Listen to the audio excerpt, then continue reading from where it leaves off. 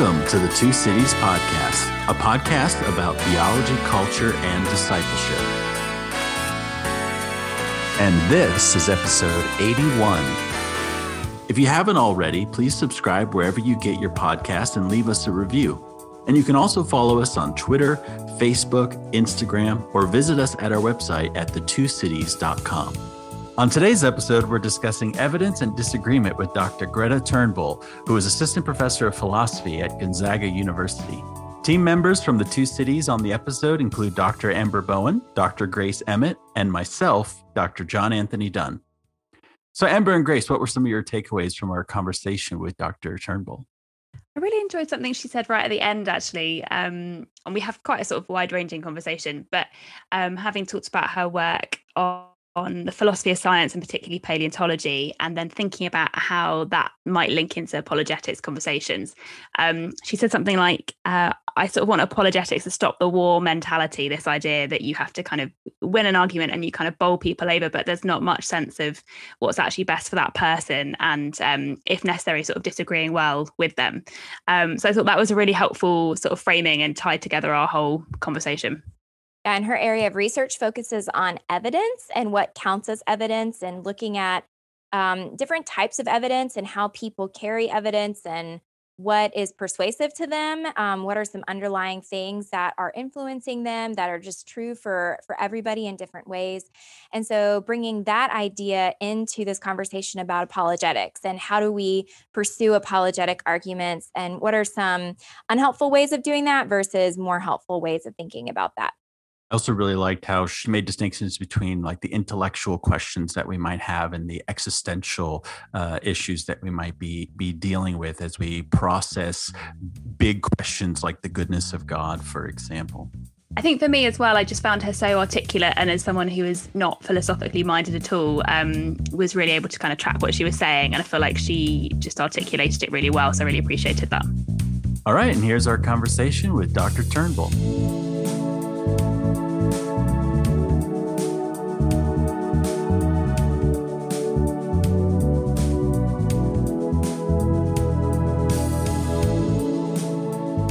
Thanks so much for joining us, Dr. Turnbull.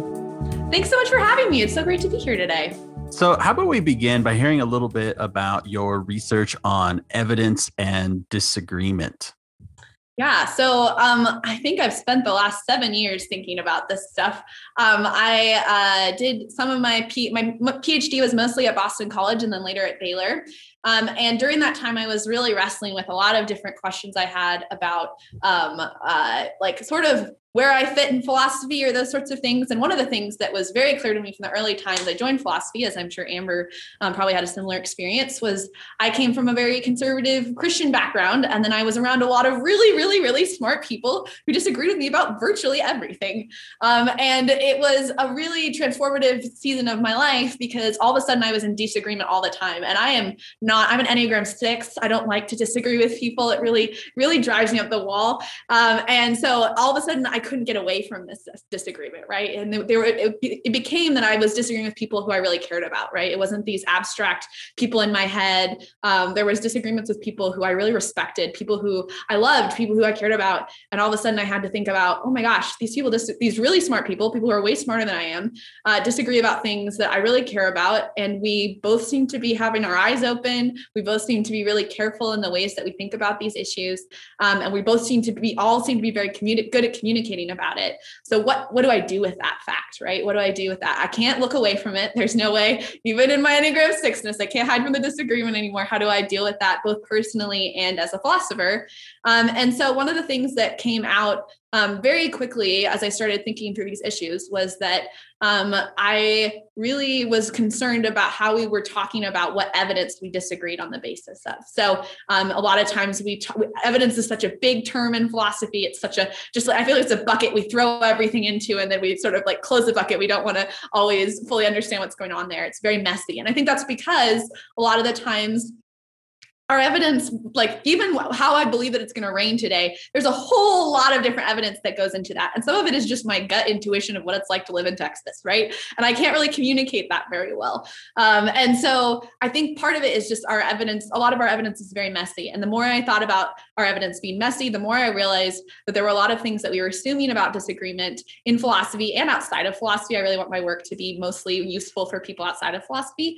We were assuming a lot of things about evidence that just weren't true. We were assuming it was nice and came packaged or was neat and made sense. And the more that I thought about it, the more that I understood it, the more it became very messy. And that's kind of where philosophy lives, is in the mess, I hope. So yeah, that's the bigger picture for it. Can you say a bit more about what messy evidence is? What does that mean in this context?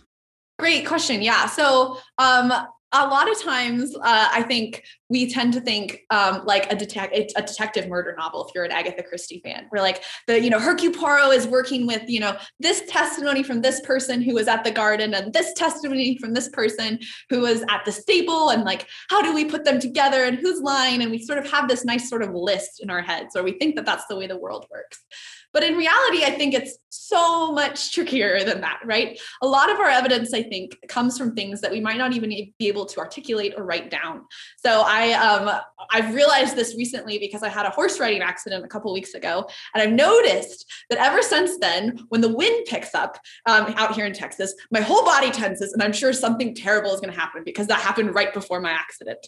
And my body interprets wind as evidence of terrible things happening right now, right? And I don't think I could have. It took me about a week or two to realize that's what I was doing. That was what my brain was telling me. And I'm really lucky that I figured it out, because now I really can actually enjoy a windy summer Texas day.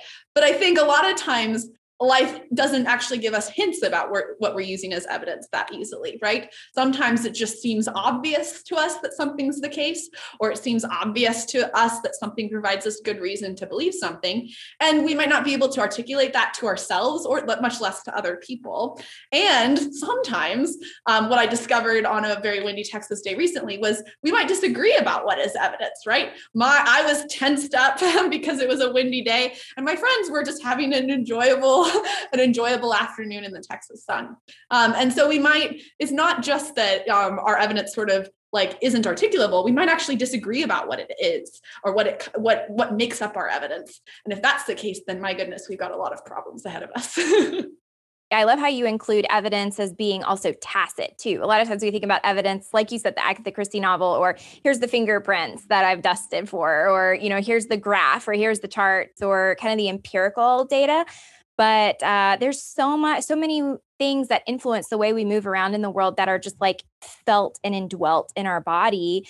And a lot of times we don't realize how much that impacts us and our whole orientation and how we see things and interpret things, and a lot of times we think about those things as almost being contaminants to our ability to reason properly. And so what I need to do is try to strip those things out because, my body's just lying to me, but my brain needs to override my body to be able to help me know the truth better. But yeah, how do you think about that in ways that we actually come to know things through tacitly indwelling the world? And then what is that? Because that obviously then puts us at odds with other people who tacitly indwell it differently. So how do you begin to work through some of those things? Yeah, excellent question.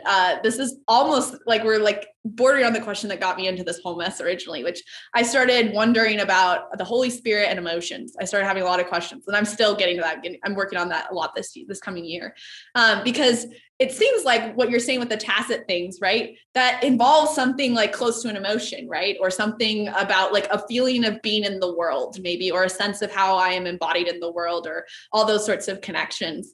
And one of my very favorite philosophers, Catherine Elgin, out at Harvard, she has this view that emotions actually can give us insight into specific characteristics, right? About the world. They can sort of give us information or evidence in a very particular way. And it doesn't mean they're always reliable. My sense that imminent danger happens whenever the wind kicks up here is not that's not a reliable piece of evidence that I'm picking up from the world. But Catherine thinks a lot of things, a lot of times people have sort of tacit senses that some people are trustworthy and others aren't. Now, we know those things can go poorly, right? We can have bad trust meters or good trust meters, but a lot of times it can be actually pretty trustworthy, right? Or our trustworthy meters are trustworthy. We have an ability to sort of sense whether someone is telling us the truth or not. And a lot of times we're right? If we can sort of train that part of us. And that, like you said, puts us at huge odds with other people, right? We sometimes talk about this as like a gut reaction, right? But I come into a job interview and I think, oh, wow, that candidate is excellent. They're going to be a perfect fit. And here's all my reasons why. And then my colleague says, oh, I don't think they're going to be a perfect fit. Here's all my reasons why. And we kind of have similar reasons. And yet something is different with how, there's a big piece of evidence that's clearly not shared, or the way we're situated in the world.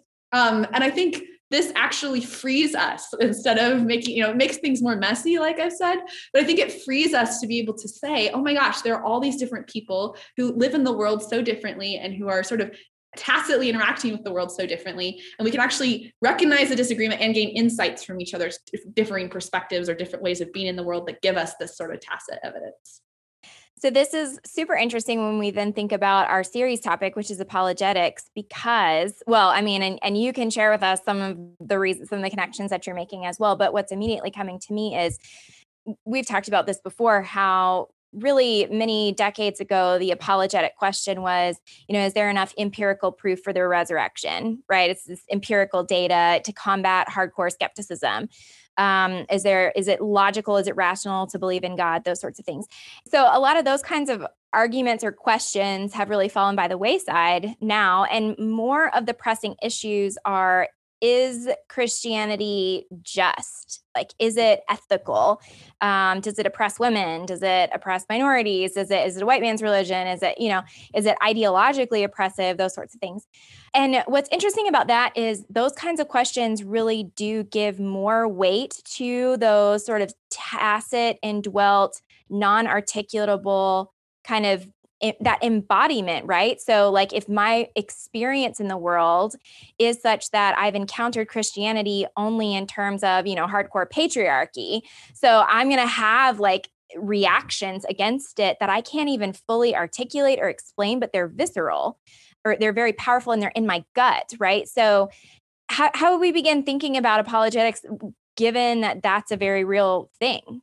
Yeah. So hopefully this is the direction you're thinking of. But one thing, as I was thinking about how I think about apologetics, that came up very quickly for me was, I am, and I still, I can't believe I say this out loud, but I'm a professional philosopher. I think about like arguments about whether God exists, whether God is good for a living. And I realized I think in the last 5 years that I was a pretty long-term abuse survivor. And that was a huge professional crisis for me, because it was a personal crisis. Obviously, there was a huge personal crisis. But as I was recovering from the abuse, or beginning the recovery process, I suddenly found myself like really struggling with my job, because I had this sense of like, I am the person in the church who's supposed to have like you're saying, answers to those kinds of like questions that we're wrestling with in the church right now. I'm the person that I think God is called to be that, one of those voices in the church. And I know all of these great arguments about, like the goodness or justice of God. I'm the person that you come to, and I don't find any of them satisfying in this moment, right? Like in the season of suffering, none of them are giving me the answers that I'm looking for. I'm not sure that they were intended for that, but it does seem like if I was going to go to my pastor and say, this is what I'm struggling with believing in the goodness of God in the face of this evil that I've suffered. One thing he could do is send me to like, well, there's really good evidence for the goodness of God, or there's good evidence that Christianity is just and involves a deep commitment to genuine justice. Right. But every time I played that tape in my head, I would think, but then he would just tell me to talk to someone like me. And I don't have, right here I am, the one who's struggling with this at a very deep level. And I don't really believe that God is good in this moment, or I don't really know that Jesus is trustworthy, or that there's a commitment to justice wrapped up in the Christian tradition, especially in the context of things like spiritual abuse. And so one thing that eventually, over much time and much existential crisis, the thing philosophers are best at, I realized that I was thinking about, or the way had been talked about those kinds of arguments or those kinds of discussions in the church was that I knew the logical problem of evil, or I knew the evidence for the resurrection of Jesus, or I knew the responses, all of the replies and objections to Alvin Plantinga's version of the compatibility of free will and evil, right? I knew all those things. But those things weren't really intended to address the existential or pastoral problem of injustice and suffering and evil. And I think that problem, this is something my good friend Nick Colgrove over at Wake Forest is working on right now. Like, those problems actually are separate. And so I think apologetics has a really key role to play in the church, right? I think it's an important thing. But I think in order for it to play that key role, we need to be clear about what it's doing, which problems it's addressing, and which problems it's not addressing, right? And it is not addressing the problems I was facing with the existential problem of evil and the aftermath of abuse. But it could help us, have some ways of responding to, could a good God be logically compatible with like lots of evil in the world, right? But I think a lot of times, I thought at one point, if I'm confused about this, but I'm sure that lots of people are confused about this because this is my day job. And realizing, getting to a point of realizing, oh, there are genuinely, like, there's sort of intellectual problems, and then there's these existential personal problems. And I think one of the hard things about this is that people are much more willing to admit that they struggle with the intellectual problem, at least in my experience, than they are with the existential problem. Like, I can't tell you how many people, when I say I'm a philosopher, they're like, oh, I want to talk about this problem that I'm concerned about, right? Because I'm sort of safe, right? I talk about things in your brain. I don't talk about things in your heart. I don't get too close to your soul where things feel vulnerable. But often I feel like when I have those conversations with my students or on an airplane or whatever it is, what I'm really dancing around is not the intellectual problem. They're not actually really struggling with the intellectual problem. A lot of the times they're struggling with the personal or existential problem. And that's great, but that's not where I'm trained to serve them, right? I'm trained to send them to a licensed psychologist who can help them with that, or a pastor or a ministry context that is set up to do that. And so I think apologetics gets stronger when we are sort of like, more aware that there are more problems of evil than just the logical problem of evil or the evidential problem of evil or the problem of the historicity of the resurrection, all those sorts of things, because it's able to do what it does best better, instead of like providing. I always think about it as like, in those years, I felt like I was going an open wound and I was asking someone to put a math problem solution on top of it, right? It was the wrong solution to a very real problem. And I think it caused greater suffering rather than less, because it was just so clearly an ineffective tool. Yeah, I kind of want to think with you a bit about that, because I think you're right that apologetics it focuses more on like the intellectual problems, right? And a lot of times it can be sometimes tone deaf to more of the pastoral problems. But one of the things that I find curious, though, is by nature of, in terms of what apologetics is supposed to be, right? It's supposed to be a very personal thing. It's supposed to be helping people come to faith, right? Which is a deeply personal thing. And so that kind of raises the question of, okay, well, what is faith and how do we fall into faith, or how do we get into faith, right? And how would an enterprise so you could say, well, let's just recognize that there are these two separate lanes, and let's let apologetics stay in its lane, that it's just purely intellectual, right? And it's got its limits and it's got its strengths when it stays in that lane. But if apologetics as a project is supposed to help bring people to faith, and that is a personal whole life commitment kind of thing, like that's when you're getting into the forms of trust that you're talking about, more of that tacit indwelling the world kind of way. So then, is it really effective in terms of its own aims if we just keep it in an intellectual lane?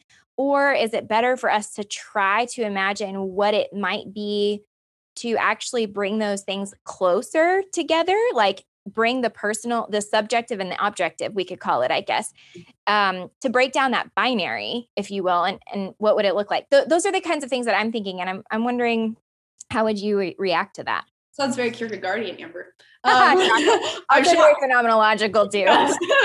Very shocked. I think it can be I've asked lots of people, in that when I was in that sort of wilderness, I started asking people like, okay, when did you find when was apologetics helpful for you? Or like what sort of need did apologetics meet for you? Because it's not meeting those needs for me in this moment. And I think one interesting thing to me was that as I started asking people those questions, a lot of them said apologetics was useful sort of in the like right post conversion as they're figuring stuff out. So it was sort of like if you think of conversion as a journey, then it's like at the beginning of the journey, instead of just a decisive moment. But a lot of them said there was this sense of like sort of heart commitment, and then a lot of them intellectual commitment followed. And everyone's different, right? I was definitely the opposite of those sorts of things. But I think there's a way of saying, like, I like how you're saying, like, yeah, we're whole people, right? Like we are, like, we're not just brains in vats floating around, right? We are whole people, we're embodied, and those things are connected. They're not just like sort of we can separate them sort of conceptually, but they're also just like incredibly connected things. So I think part of my guess would be the solution is having a sense of like, this is part of what it means to enter into like faith, is like knowing that you're going to have moments that are, or seasons even, that are more like affective focused or will focused or those sorts of things. And that part of that journey is going to be incorporating those intellectual things. And I'm not sure, like, I think it's much more rare. I have a couple friends in academia who sort of came to faith solely because they were convinced by the intellectual, convinced by an intellectual argument. But those are a few of my friends in academia. And I think if I was going to find them anywhere, I would assume I would find them here. And so I think it was for a lot more people, it was a very much more sort of like you're saying, more gradual together sort of journey that sort of had different phases. And a lot of the college students I work with, I'm sure you guys have had similar experiences. The intellectual component seems to take long, like it seems to be a later stage for a lot of them, partly because they're just growing and the intellectual components of their life are sort of like forming literally in their brain during those years. But for a lot of them, I feel like it's sort of it tends to be like a phase after some of the like heart affective stuff. But that's just, again, my personal anecdotal data of students I've worked with. Well, it makes sense too. I mean, it's an age-old faith-seeking understanding kind of thing. Yeah, where sometimes you have to look at something from internal to the position of faith to be able to see it in certain ways, and then consider, okay, what are the conditions of possibility that this is true? Like those are good questions. And those are even personally driven questions, right? Like you're like, I'm staking my life on this, right? And I kind of want to know, like, is this structurally possible? Is this rationally possible? Those sorts of questions are good. But yeah, I think that's a helpful way to think about it. I think for a lot of people as well, sort of coming to faith, particularly in a more kind of emotive sense, often happens with some sense of religious experience. And I'm wondering kind of where that fits into this framework for you and how you sort of think about that, particularly in terms of evidence and what that means within faith. Oh, I'm asking so many questions about that right now. I actually talked to my pastor about it today. So I have a lot of personal and professional questions that are hopefully going to get somewhat addressed in a paper I'm writing right now. But I think it's so hard, right? Because I was talking to a good philosopher friend of mine recently, and I was saying, I feel like there have been moments in my spiritual life where I've had these experiences where I felt like, oh, something changed, right? Like I got closer to God, or I understood a feature of God's personality that I didn't before. But there's also been moments where I've thought I'd had those experiences and they turned out to be very untrustworthy, right? Like they were, or they were just sort of like, they were wishful thinking, right? My good friend, Dr. Charity Anderson at Baylor talks about that a lot, right? Like I wanted it to be true that I was going to get to go to Disneyland tomorrow. And so I prayed, and then suddenly I had this sense of like, God's going to make it happen, right? And it seems like it seems really hard a lot of the times. I think it's something that comes with spiritual maturity, but not perfectly along those lines, where you have moments of, oh, I have this religious experience, whether it's sort of a minor one or a major, like Paul on the road to Damascus sort of experience, right? They come in all sorts of shapes and sizes. And it's this very strange and I think good thing for us that we can have those experiences, I think that they can like lead us into deeper understanding of the faith. They can lead us deeper into faith. And yet we also need other people around us to sort of help moderate like how we're interpreting those experiences, right? So there's this beautiful, like, I am both like independent in my walk in faith, and I'm also interdependent, right, in my walk of faith. And I think that's one of the things that I think religious experience is really supported by a healthy community, right? Your religious experience can be tainted by an unhealthy community, but it can actually be bolstered by a healthy community. And I think it's one of the things that is hardest when you're working in something like analytic philosophy or analytic theology to really grapple with, because you, to my like many and dear beloved atheist friends, they'll say, well, what are your grounds for believing this about God? And I'll say, an experience I had when I was 17, I mean, I wouldn't take that, I wouldn't take that for evidence that, if I ask someone, why is this your favorite band? Oh, an experience I had at 17, probably be like, oh, really? Like I'm a little bit skeptical of that. And so I want to recognize that does sound a little crazy, right? And it does sound a little foreign. And especially in the way that religious experience works, we have analogs to it in other parts of our lives, but I don't think we have like really, really, really close analogs. And so it's very hard. I think it's one of those things that I push on, and Kierkegaard has helped me think through this more, right? That like I am the person who wants to be able, in my friend group, who wants to be able to express every thought and feeling she's ever had. And there are moments when my friends have to say, maybe some things are just ineffable and you can't.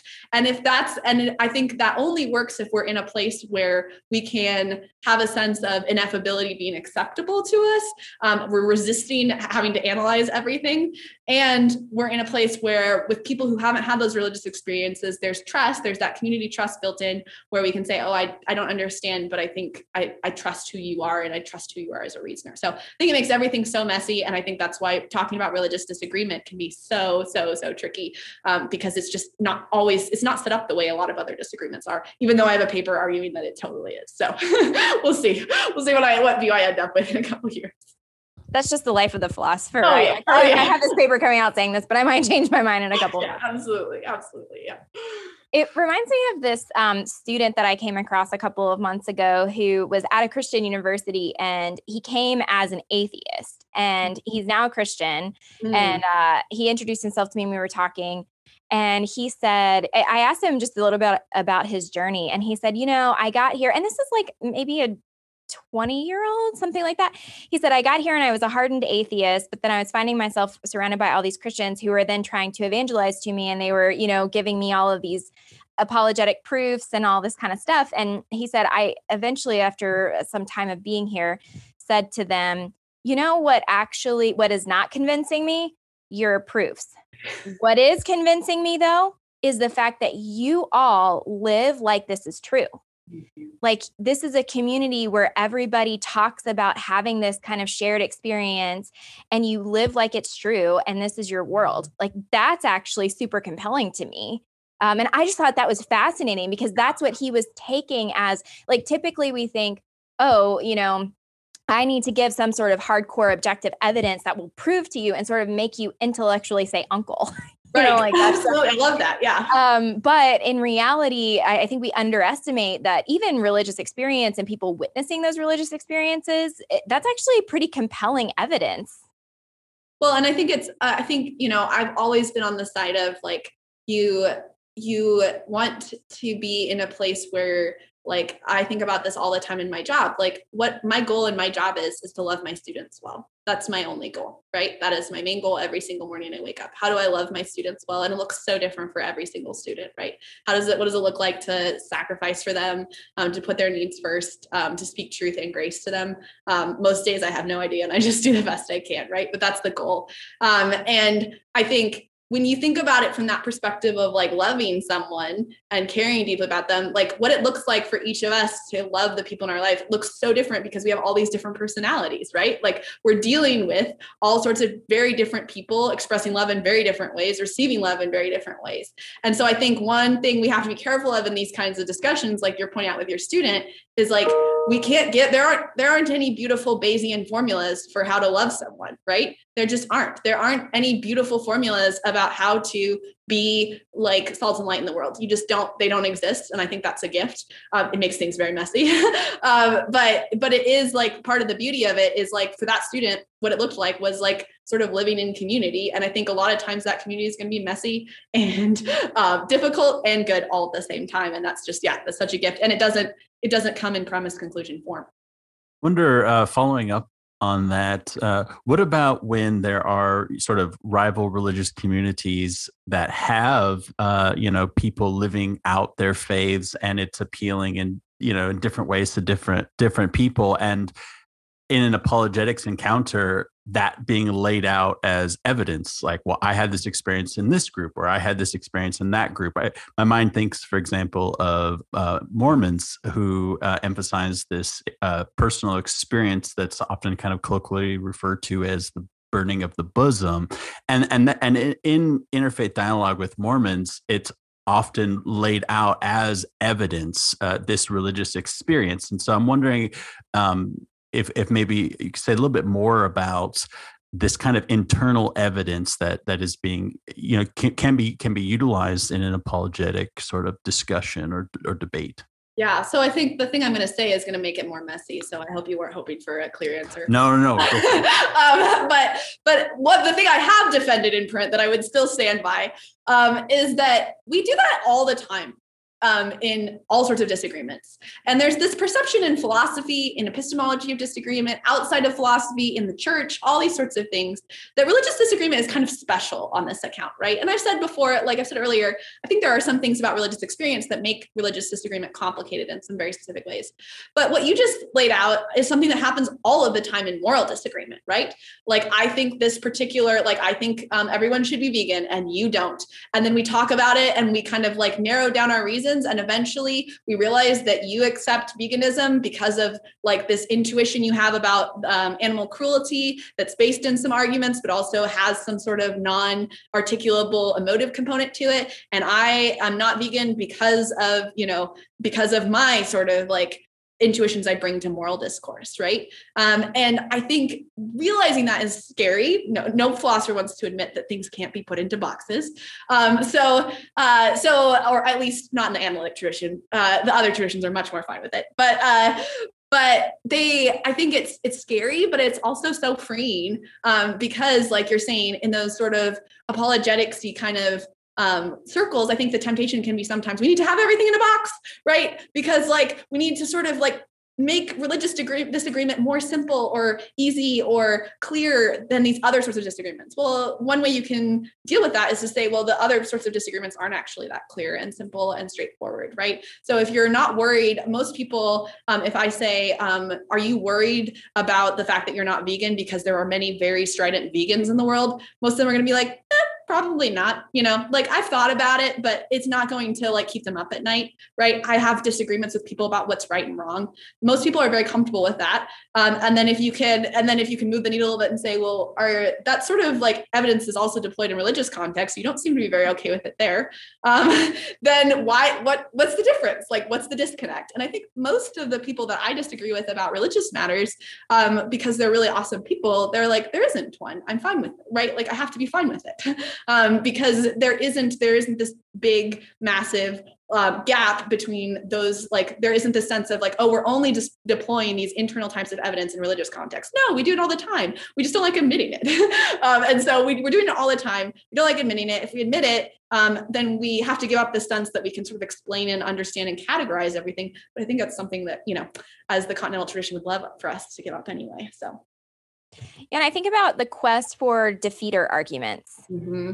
Like that seems to be especially poignant in in like apologetics kinds of conversations, because it's like, I need to find the top dog argument that's just going to end the conversation, right? And so it's I think Myron Penner in our conversation with him calls it an epistemic standoff, right? And I need to have like, what is the knockout punch that's just going to end this conversation? And so then you have, well, buy my book because I'm going to give you what that is. And no, buy my book and I'm going to give you what that is. And we assume it's going to be this monolithic thing, and it's going to be the show-stopping point to end all points, right? Why do you think that we're just kind of obsessed with finding that? Is that maybe something that's maybe more culturally situated than anything? Is that something that's probably based on like maybe theological error? Like what could you unpack that? Oh boy. There's a lot to unpack. I think one thing I teach freshmen every year, we read Alan Jacobs' book, How to Think. And he talks about the argument as war metaphor a lot. And we unpack that together. And I feel like I teach that book every single semester, and I'm convicted every single semester because I realize that I still do that, right? I still want to say, oh, like me disagreeing with someone, one of us is going to win, like you're saying, that epistemic standoff. And then like, if I lose, it's because I didn't have the right argument. The reason I lost the war, quote unquote, is because I didn't have the right argument. And Jacobs is really, and I challenge my students with this a lot, like, is it a war? Like, and if so, why do you feel like you need to win it? Like what's motivating you? And I think we all want to, deep down, we all want to believe that we're right on pretty much everything. And so we want to think that our reasons for being right are like really like something that anyone could sign on to if they were just thinking clearly. And then we dismiss everyone because, oh, you just weren't listening to me, or you misunderstood me, or you don't have as much education as I do, or, you weren't raised in the right kind of place so that you could appreciate the depth of my argument, right? We might not say these things out loud, but we certainly say them in our heads, right? And I think one of the gifts of being able to separate out the pastoral or existential problems we're dealing with from the sort of like logical, evidential, philosophical problems is we can say in those conversations like, oh, well, maybe, I think back to my season of suffering and think if someone had been like, well, let me give you the knockdown, if one of my many talented friends was like, here's the knockdown argument for the goodness of God, I would have been like, I don't find it convincing. But the reason I didn't find it convincing wasn't because I had a defeater for the argument or because I had a new objection that no one had considered or written about yet. It was because I was at an emotional and existential level where I could not wrap my head around the goodness of God in my life. Like I didn't have the capacity for it at that time. And so I think, I think if we could, as a community of like, as a church, like the church as a whole, if we could say, oh, maybe people like who aren't Christians suffer too.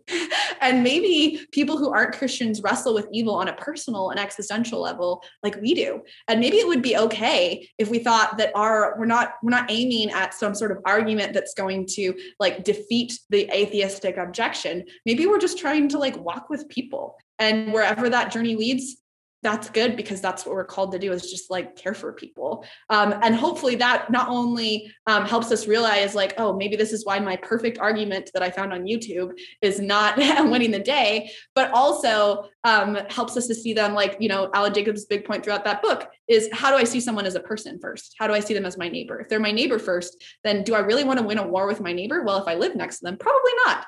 I would probably rather just live alongside them in peace, even in disagreement. And Dr. Turnbull, as a sort of final question, I noticed that you sort of have research in the area of paleontology, and I'm really fascinated about kind of how you came to work on that and how that interacts with your other research, particularly because this is an area that's historically had lots of disagreement and people can view the evidence in really different ways. Just wondering if that's something that factors into your research on paleontology, and whether you can tell us more about that. Yeah, so thanks for the question. I love talking about dinosaurs. One of the highlights of my life was getting to see Sophie at the Natural History Museum in London, and she is the most intact stegosaurus that we have. So I just am like endlessly fascinated and don't really understand why. So one of the things that I get to work on is philosophy of science, and in the last maybe I would say 20 years, maybe 15, we've really in that field experienced what we call the turn to practice, which is how do philosophers work closely with the scientists? Are there things we can do to support them? Are there things we can learn from them that we can't learn just by sitting in an armchair talking about science? And I think the answer we've found is like unequivocally yes, we have much to learn. And so most of my research so far, right now I am a member of a morphology lab at Gonzaga, which has been a huge privilege, and I'm learning new things every single week. But before I joined that lab, most of my research was thinking about Stegosaurus and what happened. A lot of paleontologists disagree about what the plates on the back of Stegosaurus actually were for. So some of them think that those plates were for the purposes of helping the Stegosaurus regulate her body temperature. Others thought that they were making one Stegosaurus more likely to attract a mate than another. Some thought that different species of Stegosaurus would have different plate configurations on their back. And so one species could recognize another species via the particular plate configuration. And so and some people thought they also served a defensive purpose, right? So that's probably the hypothesis that most people are familiar with.